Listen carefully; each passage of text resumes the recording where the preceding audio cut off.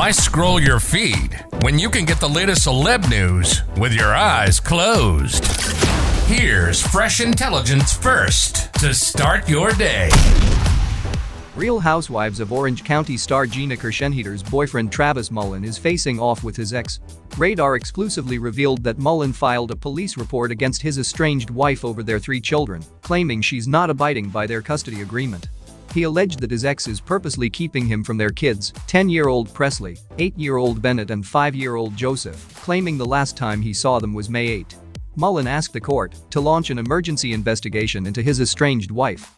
He confirmed the two are presently separated, noting they had worked out a joint legal and physical custody arrangement that is now not being honored by his ex.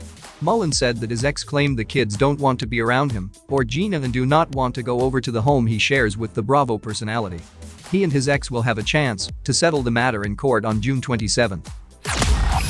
Now, don't you feel smarter? For more fresh intelligence, visit radaronline.com and hit subscribe.